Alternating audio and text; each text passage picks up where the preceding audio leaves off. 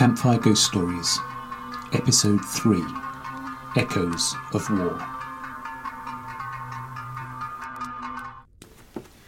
If you travel about half a mile or so out to the west of the village, you get to the remains of what was an old radar station during the Second World War. It was in fact the western end of our radar defences, in a line that stretched right the way across the south coast of England. Early in 1940, a man had come to live in the village. He seemed to be a very patriotic Englishman, and he was given a job in the radar station. Well, it turned out that this man was actually a spy. He was spying for Germany, and in the roof of the bungalow where he lived, he had a secret wireless set that he used in the evenings to send back messages to occupied France, where the Germans were, to let them know about how the radar station worked. And it took a while before his transmissions were intercepted, but eventually when they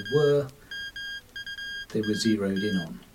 And one evening, as he was tapping away on his wireless set, his house was surrounded by soldiers who broke the door down, went in, took him away, and he was never seen again.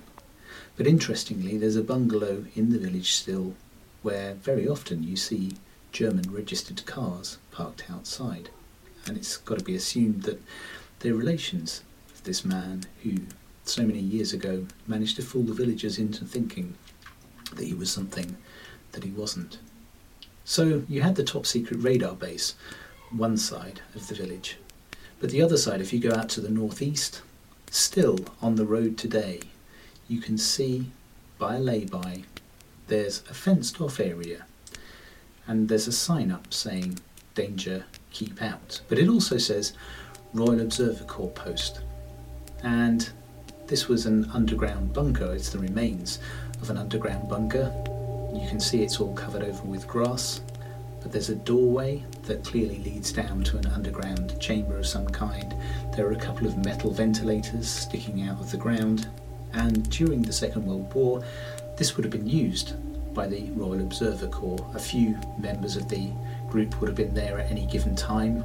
You have to imagine probably that the bunker was surrounded by sandbags, and there would have been people out above ground watching and listening for any incoming enemy aircraft, because whilst the radar was really useful for spotting things in advance, what the Observer Corps could add was detail about the types of aircraft that were coming over, the numbers that were involved, likely targets, because they'd check the bearings of the aircraft and work out from that where they thought they might be flying.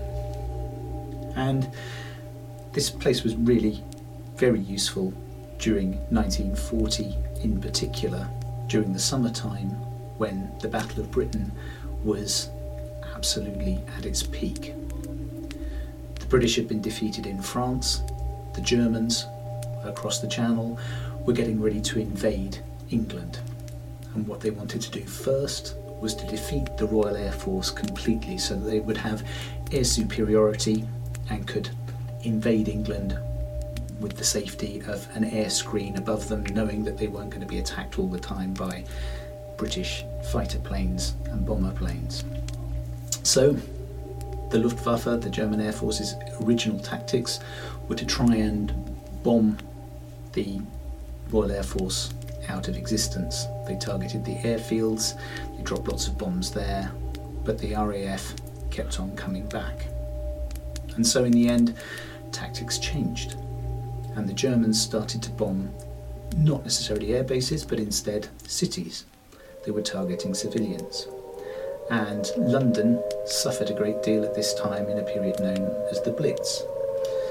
But by September, October time of 1940, losses on the German side were so great that they abandoned the idea of daytime bombing raids. They were simply too dangerous, and instead they shifted tactics to nighttime bombing raids. And by this time it had been decided that the invasion across the Channel was not going to happen. The RAF had proved to be just too strong.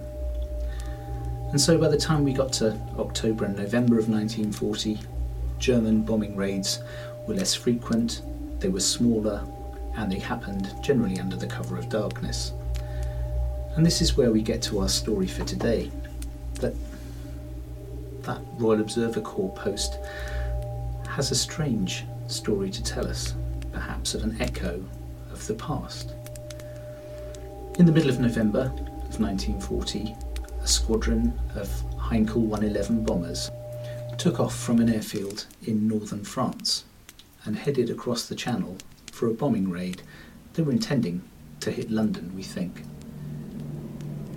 Unfortunately, on the way across, one of the planes lost the rest of the squadron. It was dark, it was cloudy, visibility was pretty poor, and this lone Heinkel 111 bomber carried on its mission towards where they thought its target was. But unfortunately, as it was flying over Britain, it was intercepted by an RAF night fighter.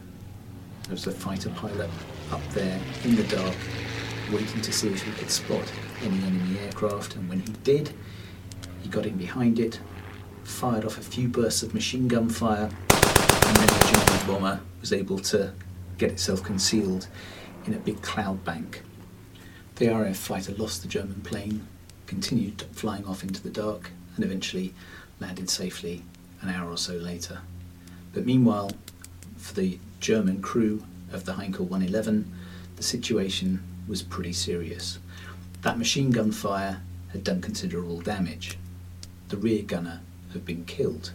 One of the engines was not really working properly and the pilot was trying desperately to start it. The other engine was getting hotter gradually as they were flying along. And it became apparent pretty quickly that the plane needed to get lighter or it was going down. So they dropped their bombs. They didn't really mind where they landed.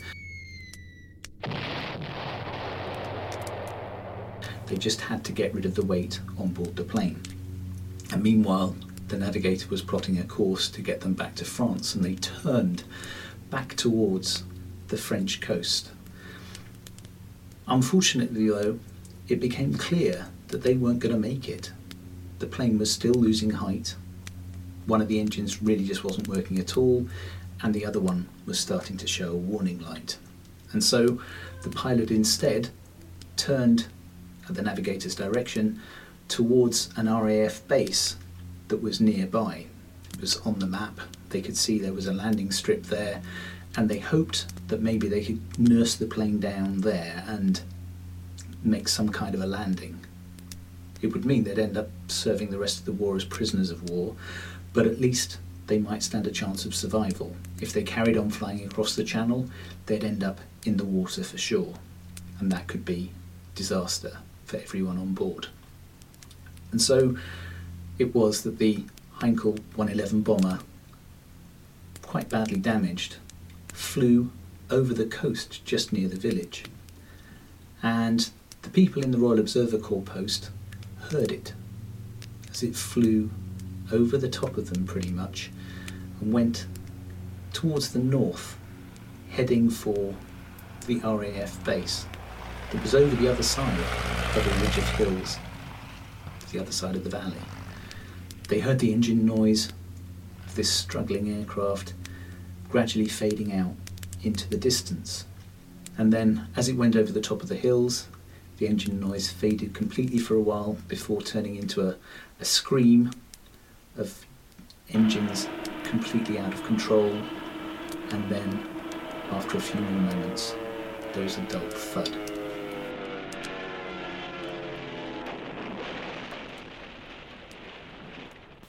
What had happened was that the engine that had been already badly damaged had still failed to restart. The other one that was showing warning lights had suddenly pretty much stopped as well. The pilot had lost control of the aircraft and it had started a screaming dive towards the ground. There was nothing they could do to pull out of the dive, and the plane crashed into an area of salt marsh a few miles away from where they'd hoped to land. It exploded on impact and everyone on board was killed. Now that's one of those wartime stories that I'm sure there are hundreds of. But the strange thing is what happened over the next few years, because on that same mid-November night, the following year, a damaged German Heinkel 111 bomber was heard flying over the top of the Royal Observer Corps post. The same thing happened the next year as well. And by the year after that, someone who'd been there for a while realised this all seemed rather strange and familiar. And they looked back through the logbook of the Royal Observer Corps post, and they saw that sure enough, that same plane had been heard on that same mid-November night every year since it had crashed in 1940. And even today, if you go to the village and you're near the Royal Observer Corps post at around midnight on that night in the middle of November, you'll see cars parked in the lay-by and along the road. Although it's freezing cold, the windows will be wound down and people will be there listening out for the echoes, the sounds of that German bomber. Who knows why this happens? Maybe it's when something really dramatic or traumatic happens. It leaves some kind of an imprint on the world that just keeps replaying time after time after time as a reminder. Is it magnetic fields?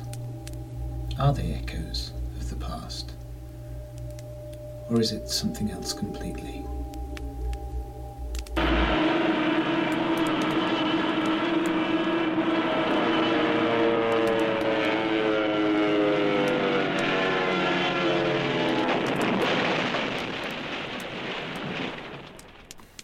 Hope you enjoyed that one.